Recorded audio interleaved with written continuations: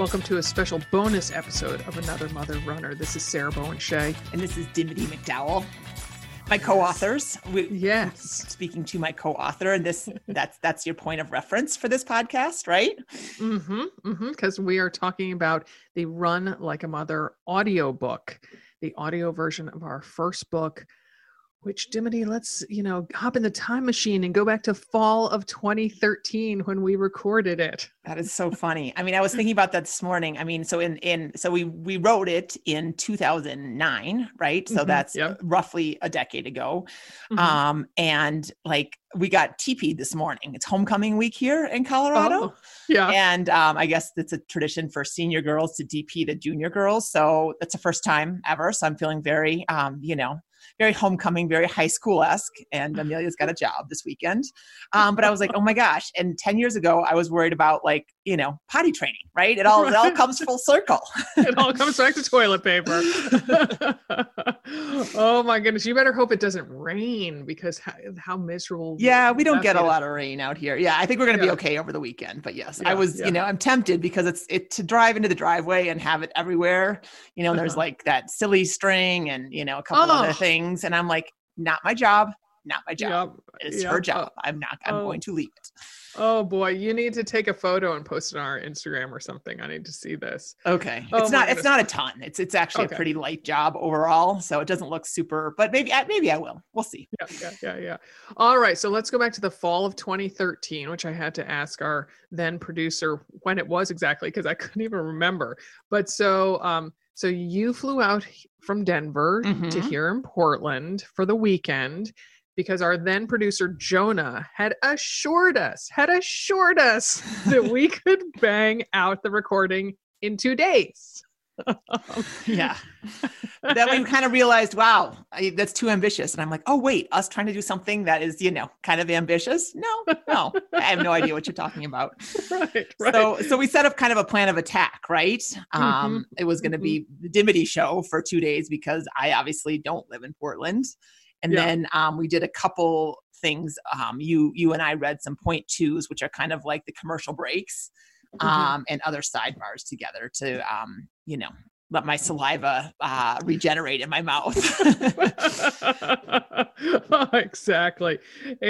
So, and as Dim said, those point twos, those are kind of like the commercial breaks between each of the 26 chapters in the book. So here is one of those point twos. Point two, if famous women were runners. How would the lives of famous females, either fictitious or real, be different if they'd laced up their sneaks and rubbed on the Body Glide? History just wouldn't be the same. If Eve had been a runner, she would have swapped fig leaves for a sports bra. If Cleopatra had taken up running, she would have quickly learned sweat and kohl eyeliner don't mix. Instead, she would have used her natural beauty and her killer legs to woo lovers. If Juliet had been on her high school cross-country team, she never would have fallen so hopelessly in love with that Romeo fellow. Being a harrier was a far more positive outlet for her youthful exuberance. Plus, her teammates would have never let her get so moony over a guy from another high school. If Betsy Ross had been a runner, the American flag might be red with a block of blue and a few stars smattered on it. No time for sewing when there are Minuteman mile repeats to run. If Jane Austen heroine Elizabeth Bennet had been a runner, she would have had the verdant grounds of Pemberley crisscrossed with running paths after finally marrying Mr. Darcy. Although if he really looked like Colin Firth, she might have never left the estate's master bedroom. If Sacagawea had been a runner, it would not have been called the Lewis and Clark expedition. The fearless Shoshone woman would have led the whole way to the Pacific with her infant son lashed to her back. If Louisa May Alcott had been a trail runner, her semi-autobiographical classic about Meg, Jo, Beth, and Amy would have certainly been titled Little Runners, with a chapter about Jo racing next-door neighbor Lori while her sisters cheered her on. If Betty Crocker had run as much as she baked, goo would have been invented in the 1940s, and the packets would have been filled with pure frosting. If Amelia Earhart had been a running devotee, she would have jammed her running shoes into the cockpit so she could have taken a victory lap on the other side of the Atlantic. If Emily Post had been a runner, she never would have worn earbuds in a race, fired off a snot rocket, the horror, or used a porta-potty.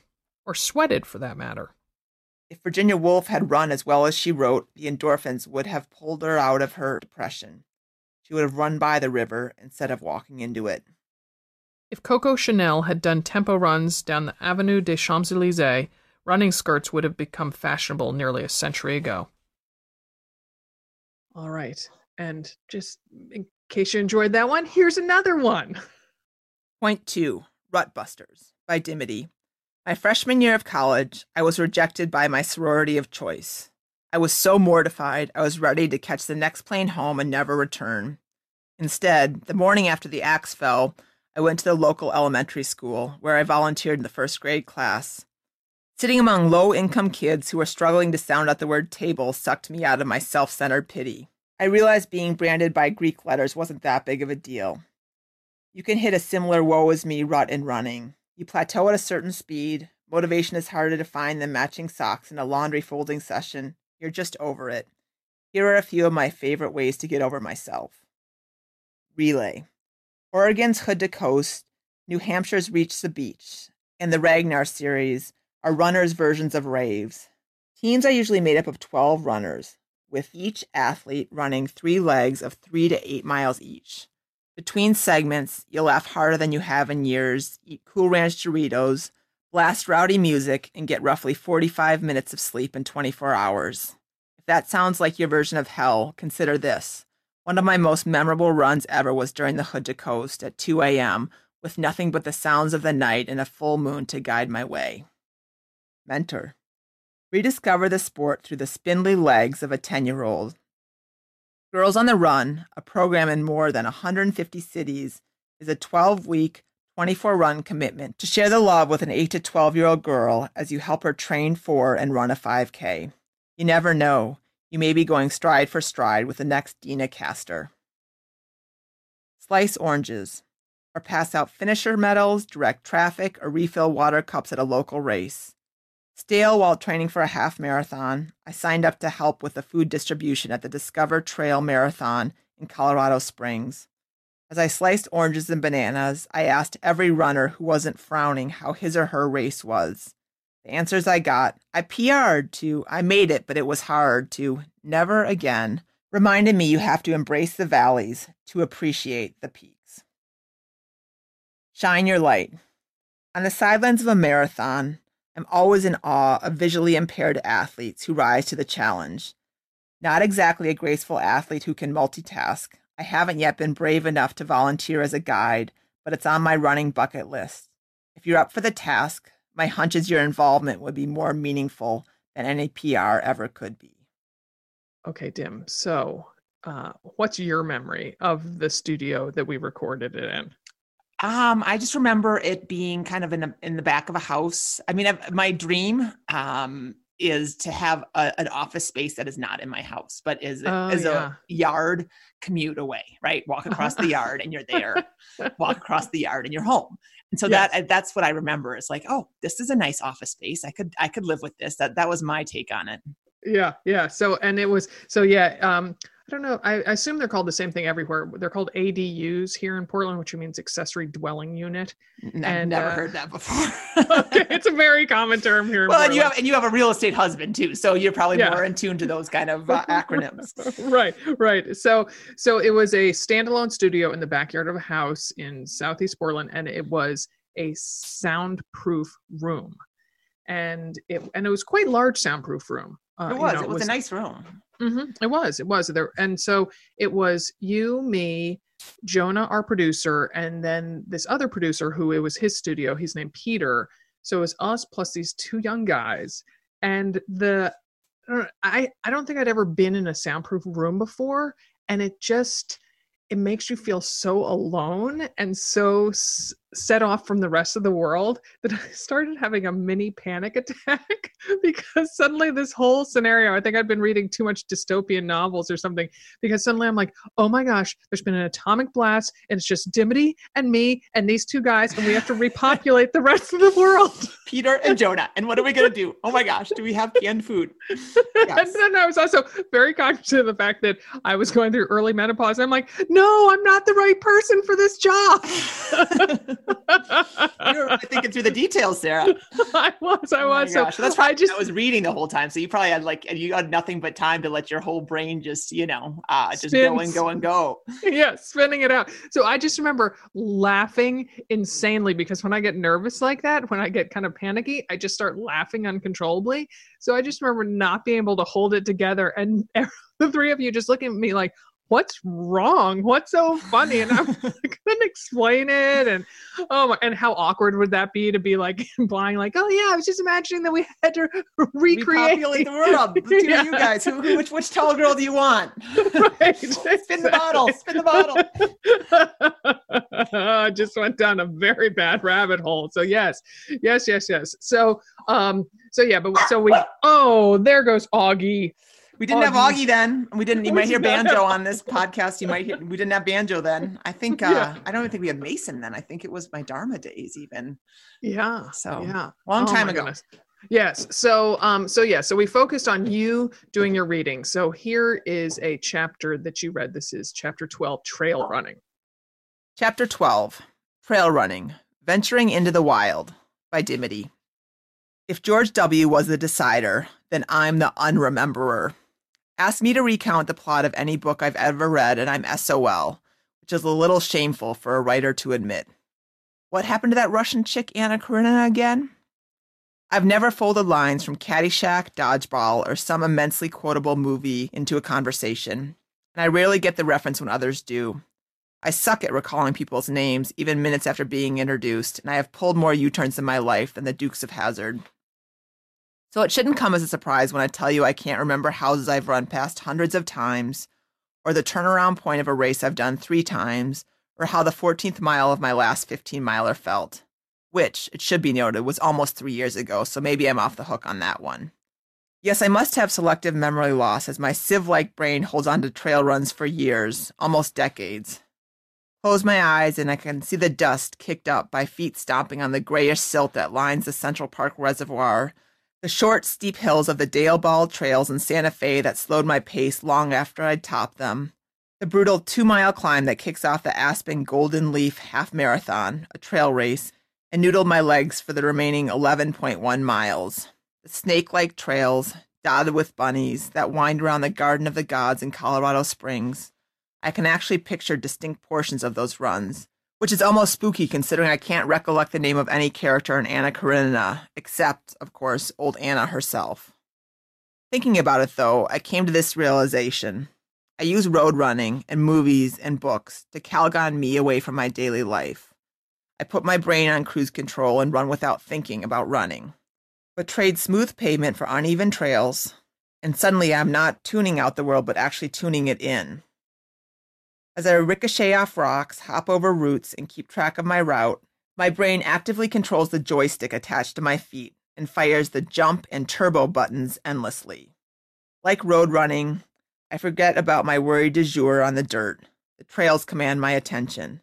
But unlike when I'm plodding along on ho-hum streets, I rarely forget the run.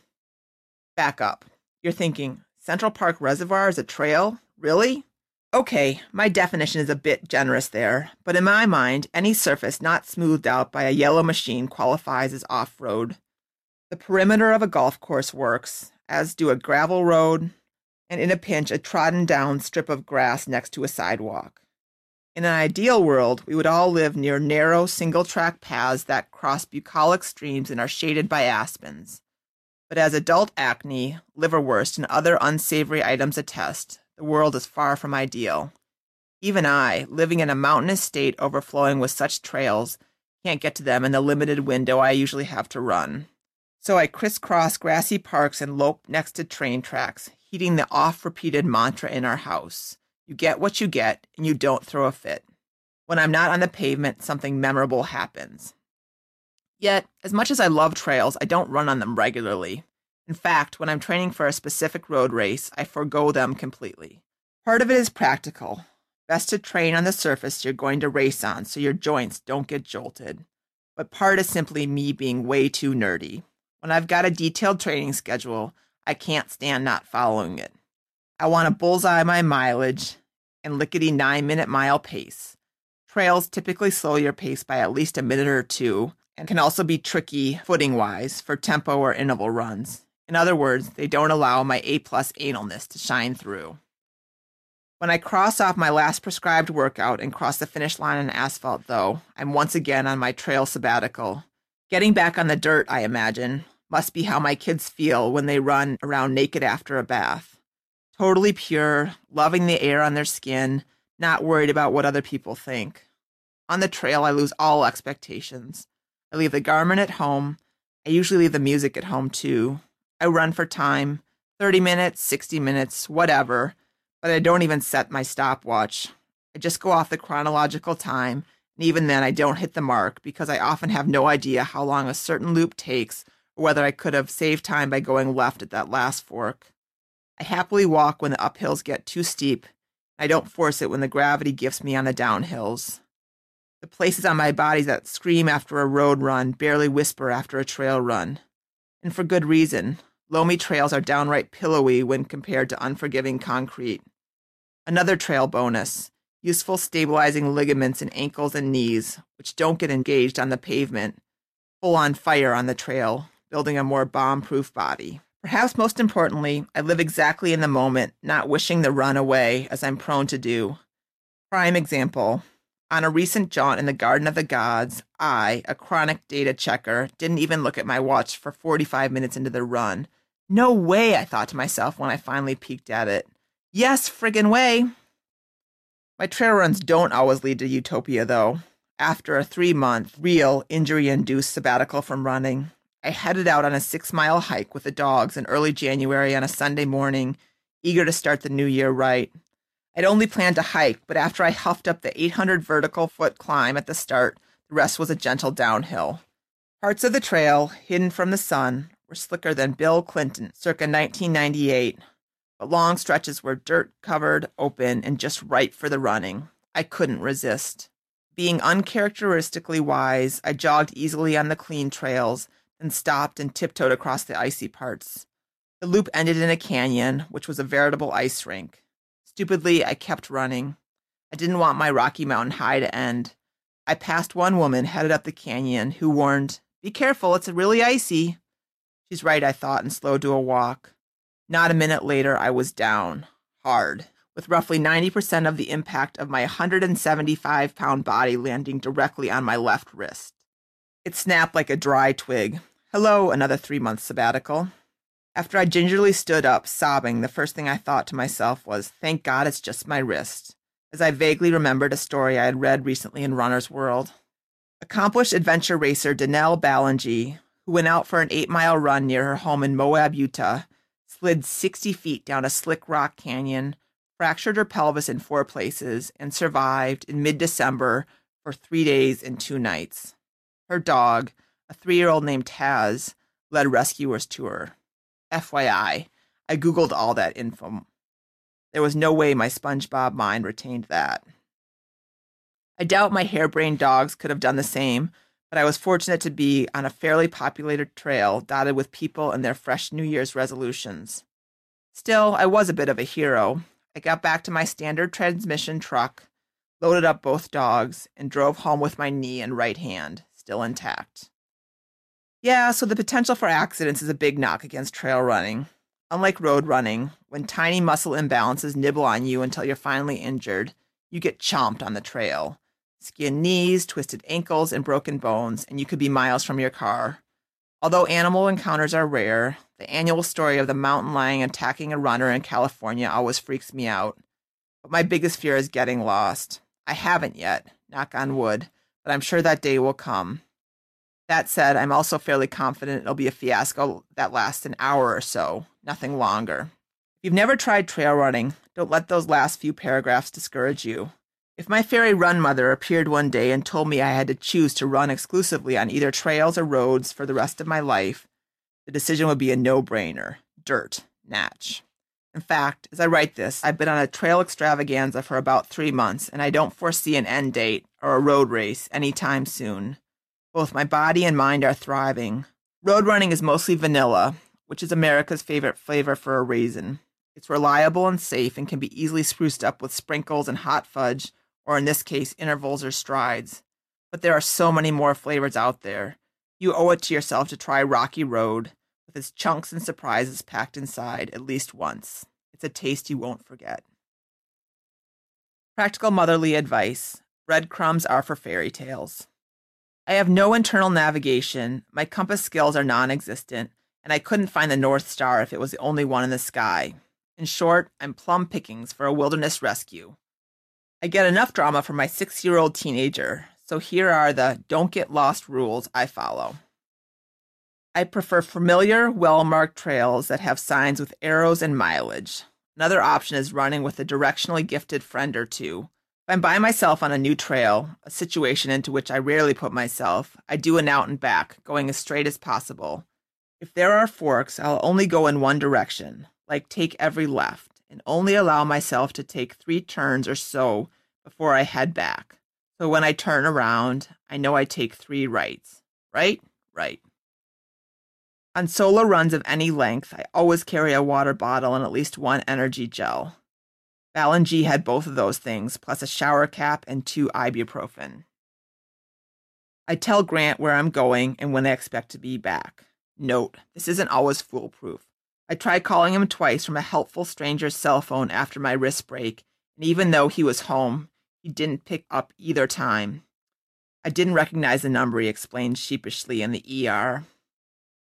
On an unfamiliar trail that's a loop, I go with somebody at least twice before I attempt it on my own. The first time they lead, the second time I lead, and I don't let them direct me unless I ask for help.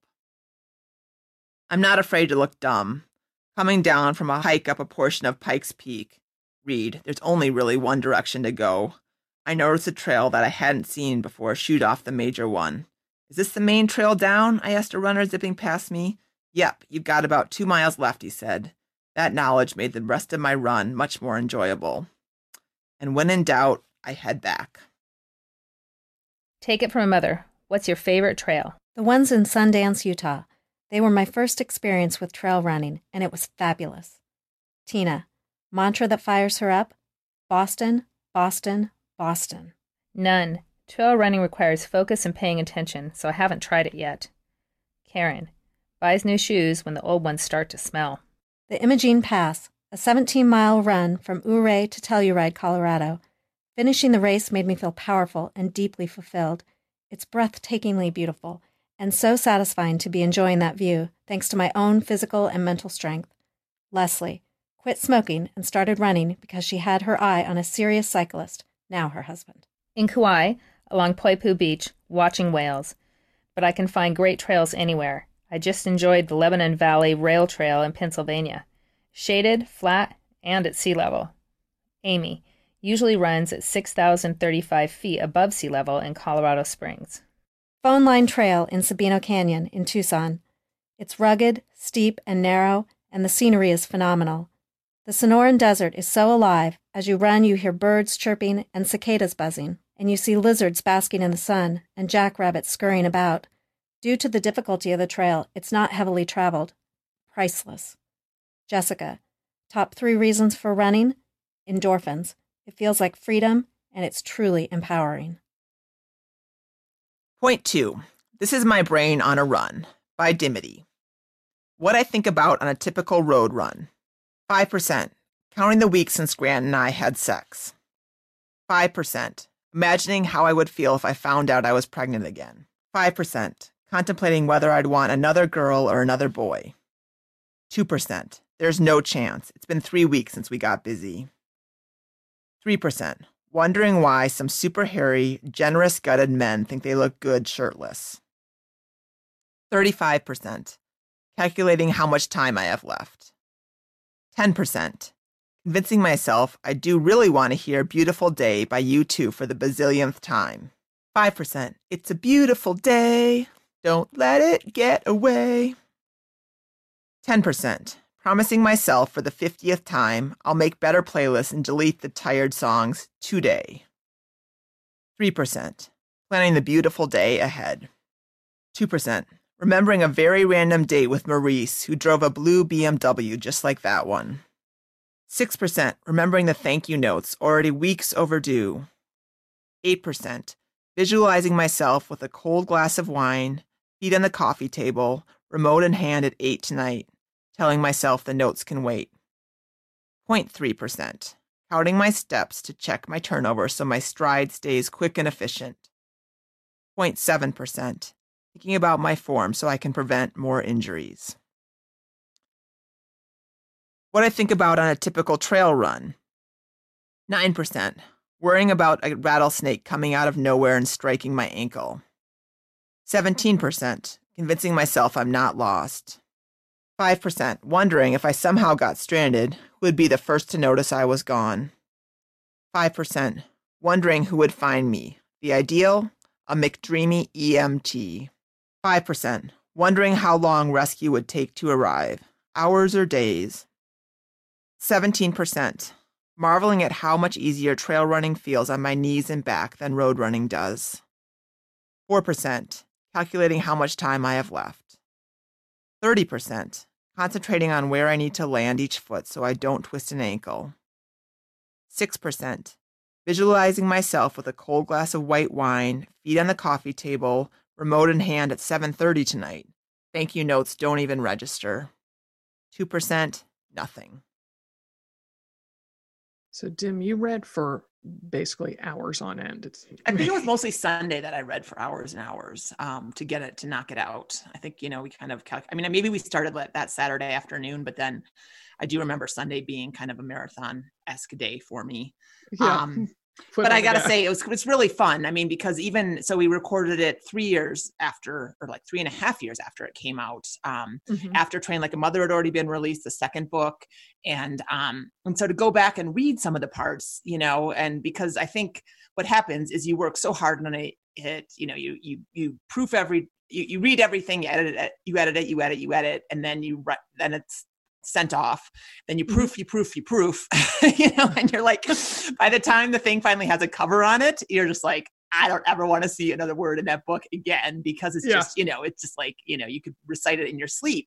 But, 3 years later, it feels kind of fun to go back. And the one that we're going to read next, The False Flats, which is about the daughter that I was just talking about, Amelia. I am so glad to have this, this mark of her childhood, because I almost feel like I could read it, at her bridal dinner or something like that, because she hasn't changed. The funny thing is, they're still, it's all about overcoming an encounter you don't think that you can overcome. And she was a hedgehog in a very funny little dance performance. It was probably like 5 seconds long. She was on stage. But it was also about false flats where, you're on this hill, and I still notice them all the time when I'm driving them. And if I happen to be out running, a false flat is just where you barely think, you're like, how can I be going so slow? And you realize, like, oh my gosh, I'm climbing. Like, I'm climbing just a little bit, but I'm climbing and I'm climbing and I'm climbing. And anyway, I love this essay. I love this too. When I was going back and choosing what we would excerpt in this podcast, and it came upon false flats, I'm like, oh, I love that. Of course, we're going to include that. Yeah. So. I have such a vivid memory too of writing it. With going down memory lane, we were living in Colorado Springs, and I remember because we were writing 2 or 3 times a week each for the Runner's World blog, right? So we took that off of that. We were the Marathon Moms on Runner's World, and I remember being like, oh, and it was after dinner, and I'm like, oh, I got to go write a blog post, like, and a very, anti blog post. But then I just went, it's like, that 1 in 1,000 time when like you sit down and you're like, oh yeah, like this is all coming together. And it's like a really good race, right? Well, with no further preamble. Yeah, exactly. You're expecting like the Gettysburg Address or something like that. Point 2, False Flats by Dimity. When you look at a false flat straight on, it doesn't even look like a hill. Then you start running on it and your calves tighten and your hamstrings complain, and suddenly you're huffing more than usual. They're insidious little buggers that can kill your will to continue. They often have no real peak, and consequently they carry little sense of accomplishment. They can go on for miles and miles, or in the case of motherhood, years. As much as I love my children, every day with the Rugrats is a false flat. I start the morning, certain we're cruising on flat ground, then Ben rubs sunscreen in his eyes. Amelia can't find her other sandal. We have no bread for lunch.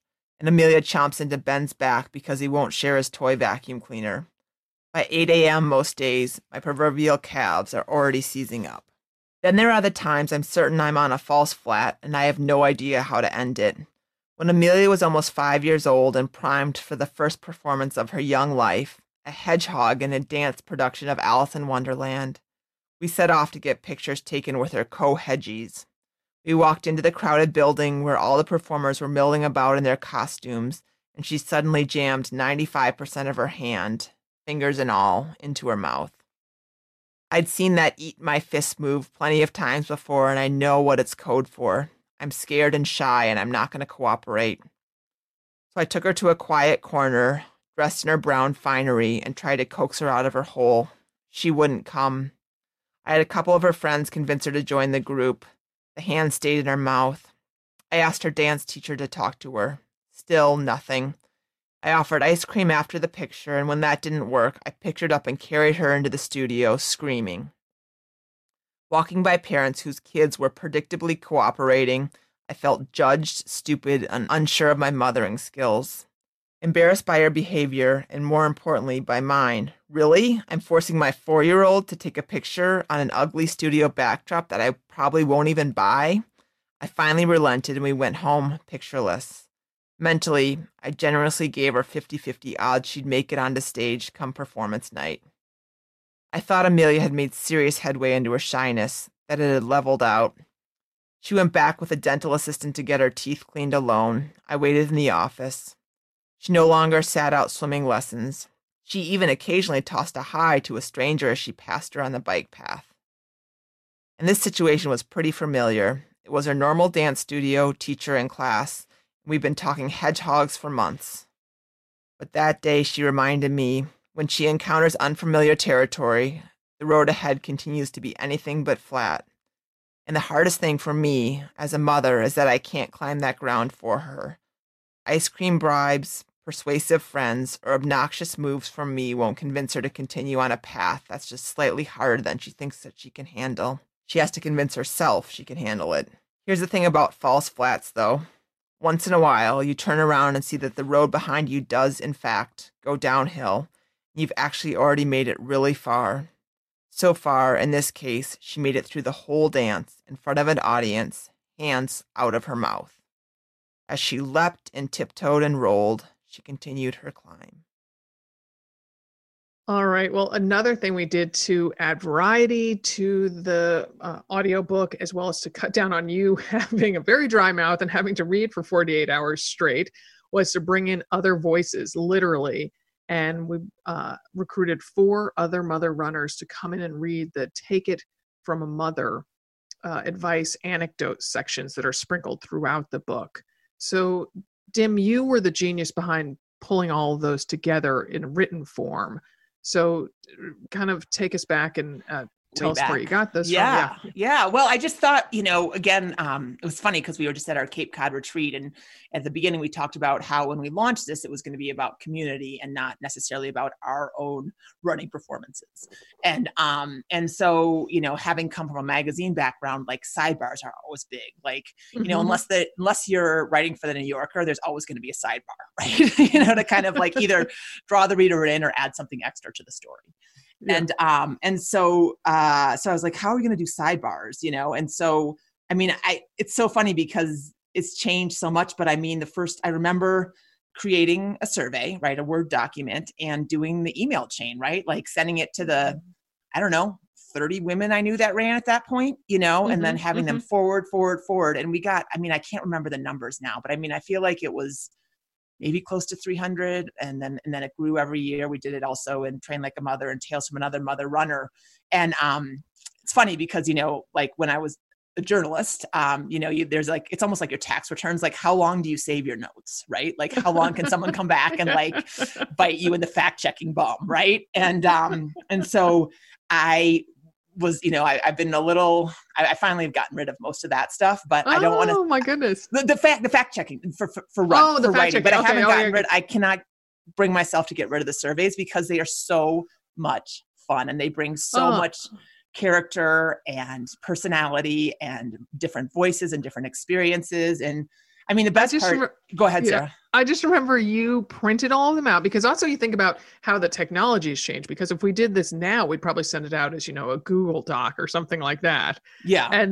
But no, these were Word docs, that people, entered their answers and then put, type them in. And then you printed all of them out and you carried them around like your little personal Bible stack. Oh, I love them. I loved them. I mean, I just love it because you find, you go through them and everyone, of course, has something to say, but everyone had a nugget, right? Like a nugget that just makes you laugh, right? Or makes you think or makes you contemplate, whatever. But, and the cool thing is I don't think I did it for the first one, but definitely for the second two, we had to source out the reading of them. And so like I got to give them to some of my best running friends, like my friend Katie, who have run, Paced Ultras, and Bethany, who ran the Boston Marathon for us, to Chubani back in the day. And, so it was just fun to also connect with them and give them what I knew to be a really fun task. It's always fun to kind of share that. So everything about it was great. And people still like, I was in your book. And I'm like, oh yeah, that makes me so happy. I know. But then also, didn't you then go up to your mom's house, which was up in the mountains, and you pulled together those sections? Like you kind of wanted to seclude, since you don't have an ADU, you had to go somewhere. I didn't. Yeah. So I got to, the first time I went, I think for the first two books, because those were kind of back to back. My sister had a condo in Winter Park. So I went up there and pretended like I lived in the mountains. That was another like a very vivid, delicious time. Like got up, did my favorite trail run ever. Went to the store, got like provisions for the day, like a huge coffee and, peanut M&Ms and like a frozen pizza and like, just what a Honeycrisp apple, a Honeycrisp apple. Exactly. And then just went and rode all day, which especially because our kids were little at that time. It was just it was just lovely. There's no other way to describe it other than like, that's my nirvana, right? Like being able, I don't want to live my life like that all the time, but especially when you are like being come at again and again and again with kids and life and work and, everything, you're like, oh, I have a day where yes, I have to work, but I get to do this really fun thing that I love. And it's great. So I did that the first time. And then the third time for Tales from Another Mother Runner, I went to my mom's house because at that point there was no more condo. And my mom lived in the mountains then. So that was an even better pretend house for me to live in. All right. So here is Take It From a Mother. What's your mantra in chapter 3? Take it from a mother. What's your mantra? I am a strong, healthy mother of 3. Amanda. Dream running date? You stumped me. I really just like to run alone. It's your head, not your body that's hurting, so move it. Christine. Hopes to run another sub-4 marathon after her second kid is born. The faster you run, the faster you're done. Dana. Runs when her daughter is at ballet or kids are at tennis lessons. Junko. You are an Ironman. Junko. Disclaimer. I run marathons and have never finished an Ironman, but for whatever reason, it gets me going. Kill the Hill. Kathy. Saying originated while running up 4-block-long Haight Street Hill in San Francisco Marathon. What are you saving it for? Kelly. Ran her first half marathon with her mother-in-law only 6 months after she started running. Don't think, just go. Cynthia. Explanation. I have found even the cleverest motivation speech composed the night before won't have a chance against the right brain's desire for more sleep at 4:30 a.m. SHARP, which stands for Stay Here and Run, Princess. Kristen. Explanation. We have a Sharp television mounted in front of our treadmill, and one day, when I was having a hard time motivating, I thought about what those letters stood for. I am a badass tri-chick. Raquel. Avoids trails because I trip over air. Run with your heart. Reba. Other motto, just keep running, adapted from Dory in Finding Nemo. Suck it up. Diana. Doesn't run with her kids because it would defeat the stress-reducing effect of a run. Leave it on the pavement. Melanie. Loves running by lakes, rivers, and oceans. You are a warrior. Kim. Started running at age 11. I had to wear a scoliosis brace, and my doctor let me take it off for an extra hour daily if I was running. Okay, so I definitely remember exceeding the speed limit when I was driving you to the airport. Got you back there barely on time. And then I had to go back 2 more times to the bomb To shelter. the I mean, Sarah was like, and I'm wearing my chassis belt. Don't you even guys try anything. yeah. I'm wearing a sign that says closed for business. So I had to go back 2 more times. And, there's no need to have Jonah there. And so it was just Peter. So so I spent 2 days down in the bomb shelter with Peter,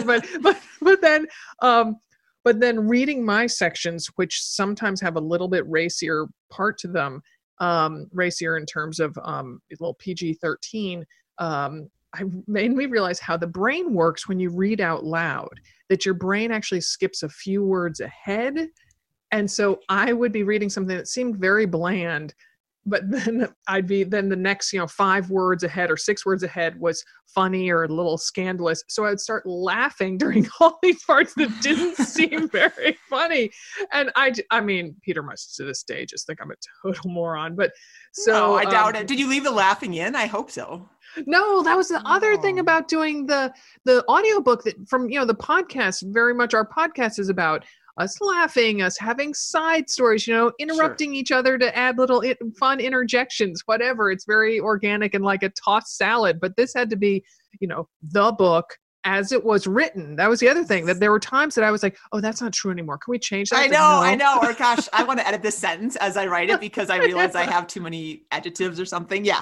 Right. Use the word lovely 7 times in one paragraph. Oh yeah. Yeah. So no, couldn't leave any of the laughs in. So had to regain my composure. He would stop and then I'd feel badly because then I was wasting time. And it was just this vicious circle. So that's so funny. Yeah. So in the horizontal sweat sessions part 2, oh my goodness, I was just yeah. Just funny. laughing. So, and then the one that really got to me, and then I think I at one point had to just stand up, walk out, just pull myself together and get back in. So is chapter 25, which is entitled Potty Talk, Peeing, Pooping, Passing Gas, and Periods. And so it took you forever to get through, huh? Yep. So here it is in its edited glory. Chapter 25, Potty Talk, Peeing, Pooping, Passing Gas, and Periods, by Sarah. My first ultrasound. I couldn't wait. The high-tech look inside my belly, then 14 weeks into the 40-week journey, would make my pregnancy seem real. Until then, I wasn't convinced I actually had a fetus growing. It could have as easily been gas and bloating making my pants insanely uncomfortable by the end of the workday. Obeying doctor's orders, I gulped down copious amounts of water before heading over to the hospital for the procedure. Sitting in the waiting room, I had images of Huck, Finn, and Jim floating through my mind. I was a raft, and my bladder was the dammed-up Mississippi. At last my name was called, and Jack and I followed the ultrasound technician back to the examination room. I shuffled along, the pressure of my bladder nearly causing paralysis. I was in agony, yet I felt ridiculously proud I'd showed up with a very full bladder, per instructions. Oh, Miss Overachiever. The tech said my bladder was too full, obstructing her view of our little peanut. As I crept off the table to the restroom to release the floodgates, she said she'd never seen a woman with such an enormous bladder. As much as I love praise, this wasn't the type of compliment I was aiming for. When I came out of the bathroom 3 minutes later, there was a gaggle of nurses standing around to get a look at me. Turns out the tech couldn't resist telling them about me. I felt I should be in the freak show. Step right up, folks. Here's Calliope, a real live mermaid. Ferdinand, a 400-pound man who can swallow swords. And Sarah, the woman with the gigantic bladder. Why am I oversharing like this? As proof I have a large storage capacity for urine. Yet still, I've had to relieve myself mid-run many a time. The fact that I live in a major metropolitan area doesn't prevent me from copying a squat along the way. My most recent release was between a dumpster and some bushes over near the twins' preschool, during daylight hours. Not exactly proud of it, but I don't really have a problem with it either. I'm not alone. Diana, a former coworker, admitted to ducking behind parked cars about every mile in San Francisco's houses stacked on top of each other Noe Valley while running during her 3 pregnancies. Christine, a mom of 2, is another fan of running for cover behind vehicles. It's a last but quick resort, she told me. Her car cover of choice? Little cars like a Mini Cooper, because you can hide behind one and watch out of its windows for passers-by at the same time. Runners in more bucolic areas also answer the call of nature during a run. Jo, another mom of 2, was running in upstate New York while visiting relatives and she had to go. She thought she was in the woods, but it turned out to be someone's side yard. Not a recommended way of scoring points with in-laws. Obviously, I'm not shocked by any of these anecdotes, but I get the sense some women runners would be. Dimity and I have heard from a bunch of marathon moms who've said they've never had to answer the call of nature while out on the road. Never? Is your bladder a bigger freak than mine? I rarely have to pee, testified Holly, a mom of 2, echoing countless similar comments. Now this I find remarkable, probably because I'm borderline obsessed with staying well hydrated. I can't stand to be thirsty, or even anticipate being thirsty. The hardest thing I had to endure with the C-section delivery of our twins was the overwhelming thirst I experienced afterward. I tried to slip a nurse at 20 to smuggle me in a drink. My Oliver Twist-worthy pleas eventually wore down one sympathetic nurse, and she brought me a glass of watered-down grape juice with crushed ice. It was as heavenly as sipping a Mai Tai on a Tahitian beach with a swimsuit-clad Daniel Craig. But wait, where was I? Right, peeing by the side of the road. If you stay properly hydrated and go for runs longer than 2 hours, eventually you're going to have to make a pit stop. Certainly ducking into a gas station or McDonald's is an option, but in residential areas it can be tough to find a bathroom that doesn't have bark for its decor or grass on its floor. So you have to suck it up. Don't let a little thing like modesty get in the way. I have a philosophy about dropping trow in public. Folks are more embarrassed to see my butt than I am to have them see it. I'm not saying I think my ass rivals Jessica Biel's booty, but just that I feel most people are so shocked when they spy a bare bottom they don't critique it for firmness or shape. Which brings me to one of the many reasons why I love running skirts with Spankies, modest attached briefs, rather than a compression short-style liner underneath. Unlike their longer cousins, which need to be pulled down for clearance, Spankies can be quickly pulled aside, allowing modesty during elimination. Case in point, I recently peed in downtown Portland in some bushes behind a U-Haul at the annual Doggy Dash. Hey, if hundreds of dogs were relieving themselves in the vicinity, why couldn't I? My Hood to Coast teammate Alexa would approve. Due in part to poor bladder control caused by the birth of her twin sons, she admits to being known as piss pants by her fellow runners. She told me, I have been able to perfect my squatting technique so that I can pee in 4 seconds flat. I hardly lose any time at all. Jokes aside, Alexa's situation brings up a serious matter familiar to many runners, especially pregnant ones and moms who have destroyed their pelvic floor muscles: urinary incontinence. The leaking some moms experience on their first few runs postpartum doesn't always go away, like with Jill, a mother of 3. 2 years after the birth of her second child, she was still leaking urine on her runs. Her innovative solution: I just wear a pad when I run and keep going. A pee pad sounds to me like a stopgap measure, not a long-term solution. If you have incontinence while running, or heck, when you laugh, sneeze, or jump rope in kickboxing class, tell your OBGYN. If the situation is beyond the scope of regular Kegels, she may refer you to a physical therapist, as mine did after the vaginal delivery of my older daughter. I didn't have incontinence, but after I pushed for nearly 6 hours, yes, as long as the average school day, my doctor worried I might develop a control problem. To head off any problems down the road, or on the road, I paid a call to a female physical therapist. Just in case you're lucky enough to be in this focus group, here's some info to prepare you for another of those oh-so-pleasant encounters under the draped sheet. Most physical therapists use biofeedback, positioning an internal probe, think plastic and metal tampon, or electrodes, on the perineum, which are attached to a computer so you can see how hard you're working. You do variations of coochie tightening exercises, like as many quick flutters as possible in 90 seconds, or extended clenches, going for a PR in how long you can squeeze. Depending on the severity of the problem, expect to visit the physical therapist about 4 to 8 times, with treatment spread out over several months. I snapped back after about 10 weeks, but I'm still trotting around with my oversized bladder. Okay, enough talk about number 1. Let's progress to the other scintillating 3 Ps: passing gas, pooping, and periods. Passing gas. Of course, I never ever pass gas when I exercise, but I hear a lot of runners do.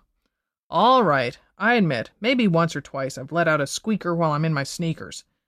It's one thing to let it rip when you're by yourself, but what about when you're racing or running with somebody else? Turns out both Dimity and I have been kidding ourselves with the same bogus rationale, that we're running away from the smell and no one will notice it.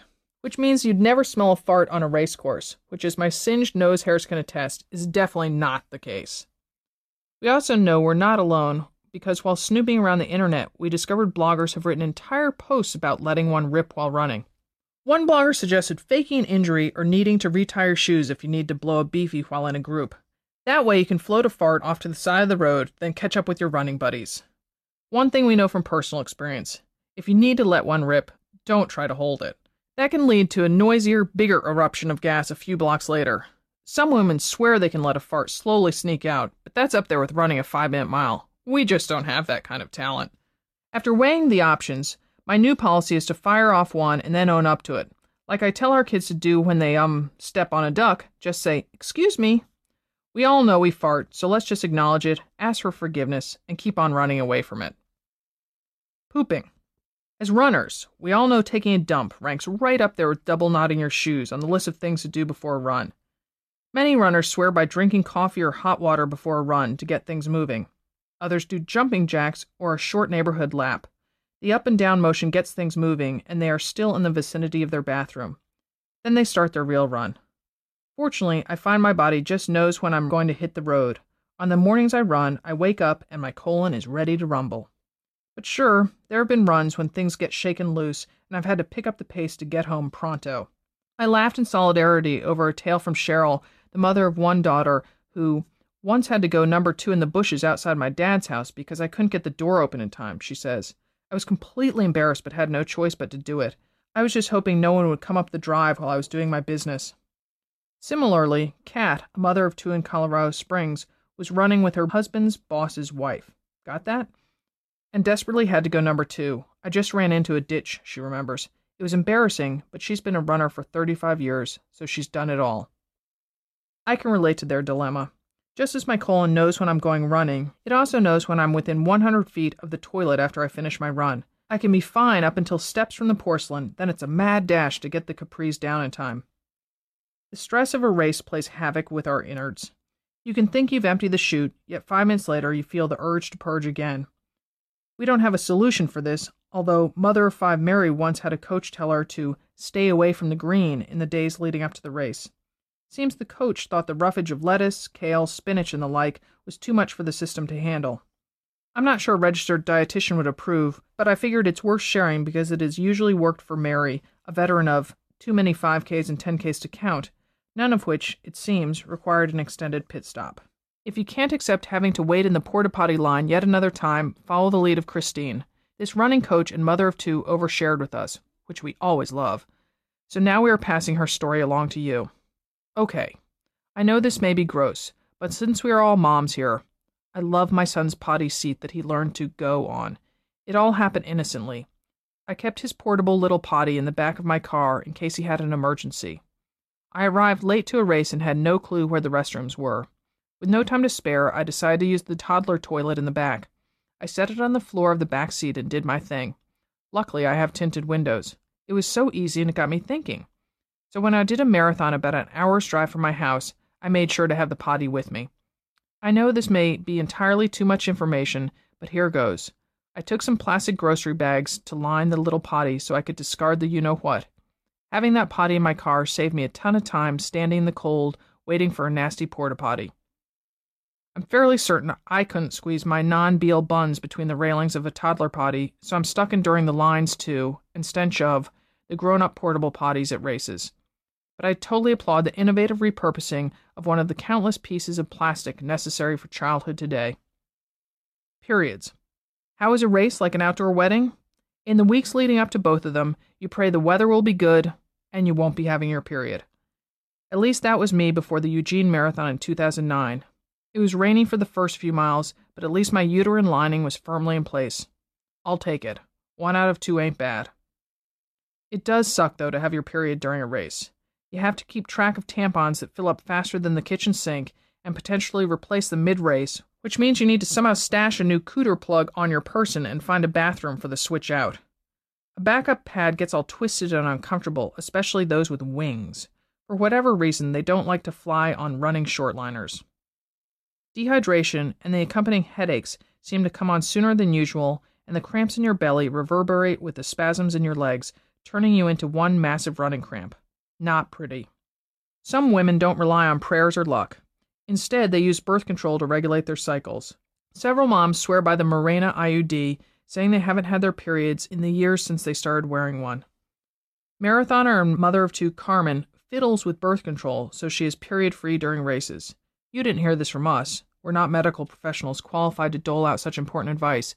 But skipping the fake pills in a birth control pack and instead jumping ahead to a new pack makes you skip a period that cycle. Although messing with your hormones might be ill-advised, you may contemplate it after considering the plight of Jennifer, the mother of 2 boys. Poor gal. At about mile 5 of her very first race, Aunt Flo paid an unexpected visit. And it was a half marathon. I think I ran faster after that to hurry and finish the race. Yikes. I'm hoping the added incentive netted her a long-standing PR. She at least deserves that. Since we don't let a little thing like menstruation get in the way of our runs, some women have figured out the best line of protection. Here's helpful Coach Christine's advice.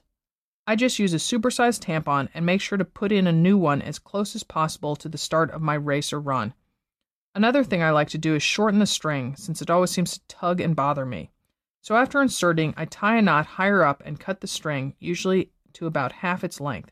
I was worried she might make a painful slip with the scissors, but Christine assured me, it's not like my goods hang low. Tamara up in Seattle, mother of 2, offered us some other super valuable, albeit graphic suggestions. Make sure the tampon is good and stuck up there by running in place a bit before you leave home to make sure it's not sitting crooked or bent. Also, make sure the tampon string is not hanging out of your underwear or shorts liner or caught in the skin fold located between your vagina and your leg. If it is, it could get pulled out step by step during your run. Whatever route you choose to take, try your best to follow the lead of Brandy, a mother of a daughter. My period drags me down a bit, but I know that running is what I need to perk me back up. And that boost is worth a little blood on any shorts liner. Take it from a mother. How do you ace the porta potty line? Just find the line with mostly men. They are much faster than women. Allison runs to feel good, get great legs, and, as her husband says, keep the cuckoo bird in the clock. Take your own toilet paper and go to the porta potty with no TP. Ivana. Occasional post-run treat? Almond milk latte and chocolate croissant. Arrive late.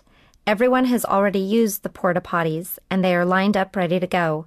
It's one advantage I've found to a late babysitter delaying me on race morning. Mary. Goal for every race, to maximize what she has. Conditions and my conditioning vary, so I run for effort, not time. Don't assume honey buckets are the only option. If you're at a park, there may be a shorter line at the park bathroom or at a nearby open public building. Or think about it before you get to the race course. My posse stopped into a Hilton after we parked and were walking to a race. Dimity. You know enough about me already. Always go to the end ones. Believe it or not, no one wants them. Melissa. If I weren't running, I'd be thick. Once you're running, avoid the porta potties between miles 1 and 3. They're packed with runners who couldn't get through the pre-race lines. Also, avoid those near the water zones, as they're also pretty busy. Junko. Hates peeing in the woods. I always feel like a tick is going to latch itself to my bottom. Point 2. Public safety announcement. Beep, beep, really loud, annoying beep. We interrupt your regularly scheduled audiobook to bring you the following announcement. Stay safe when you run. Although I feel fairly invincible in my 6-foot, almost 4-inch frame, there have been times when I've doubted my safety while running. For example, the north end of Central Park, where the Central Park jogger was raped and attacked in 1989, and a female runner was beaten to death in 1995, can give me the chills, especially when I realized I unknowingly ran near the latter's yet undiscovered body. During a run on a semi-deserted road in Santa Fe, I ran over a bridge and saw a man below who was servicing himself in broad daylight. As I sped up, I threw up in my mouth. On a run in Colorado Springs, I, hugging the curb, was nearly hit by a car and then yelled at by the driver for assuming we could share the road. If you accumulate enough miles under your shoes, stuff like that happens. Still, here are some ways to keep your runs as peaceful as possible. Keep your jewelry to a minimum. Carry or wear some kind of ID. If that's too high maintenance, write your name and home phone number on the tongue of your shoe. When you're running at dusk or dawn, make sure to have points of reflectivity on your clothes and shoes. No ugly traffic cop vest necessary. Reflective armbands or tape that sticks to your clothes are as effective. At intersections, make eye contact with drivers before you cross to make sure they see you. At times, when I've run close to a car rolling through a stop sign, I've flung my arms out wide and yelled, "Do you see me?" It also helps to make eye contact with drivers of cars in motion who are headed towards you, sharing the lane. Doing so humanizes you, encouraging them to give you space. Run with a pal, especially in deserted or new areas. If you listen to music, keep the volume low enough so you can hear what's going on around you. Better yet, keep it low and use only one earbud. Run tall and purposefully, make eye contact with fellow runners, and project a "don't mess with me" tude. To an attacker, slumped shoulders, a shuffling step, and a downward gaze look exactly like an injured gazelle does to a lion. Easy prey. Trust your intuition. If somebody shady approaches you asking for directions, don't stop. In this case, rudeness is called for. If you're lucky enough to be traveling alone, ask at the hotel front desk for a safe, well-populated route. Write down the route and the address of the hotel if you're prone to getting lost. Then tell the valet or doorman when you expect to return. This concludes the announcement. Thank you for your attention. A few more really loud, really annoying beeps.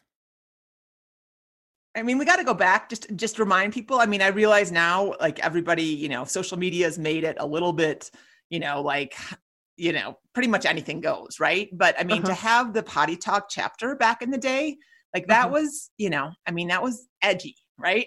maybe I'm like edgy. I like it. Giving us too much credit, but I mean, I'm not edgy anymore. So I'm gonna, ride your edgy glory, ride my Potty Talk edgy glory.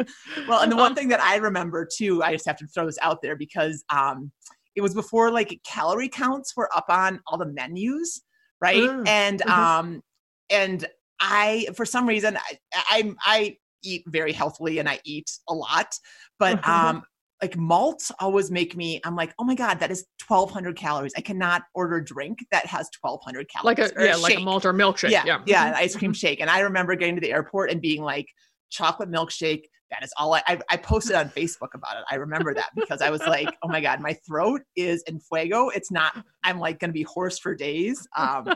So that chocolate milkshake has a special place in my memory. Oh my gosh. And also the Potty Talk chapter has a special place in my memory because when you and I laid out the table layout contents. or table of contents, thank you, for the book, and say, oh, okay, well, this one's going to be about clothing and this one will be about marriage and this one's about children and mental toughness and nutrition and all that stuff. And oops, we miscounted. We had to have 26 chapters for the marathon. So we had 26 chapters and we're like, we only have 25. And we're like, oh my gosh, what can we write about? And I'm like, well, if you want, it seems like the TMI stuff goes over kind of big with our audience. How about we do one about, peeing, pooping, passing gas, periods, the whole 9 yards. And we're like, okay. That's awesome. Like I don't remember idea. That. That's a good memory. Yeah. So that was a last minute addition. So anyway, to hear, I hope we've whetted your appetite for our audiobook. There's 26 chapters, as Dimity said, and there's 26.2s plus numerous sidebars with all those anecdotes pulled from real women that gave Dim such joy to find those nuggets. So to hear them all, search for Run Like a Mother wherever you get audiobooks. Thank you very much for your support and many happy miles. Many happy miles.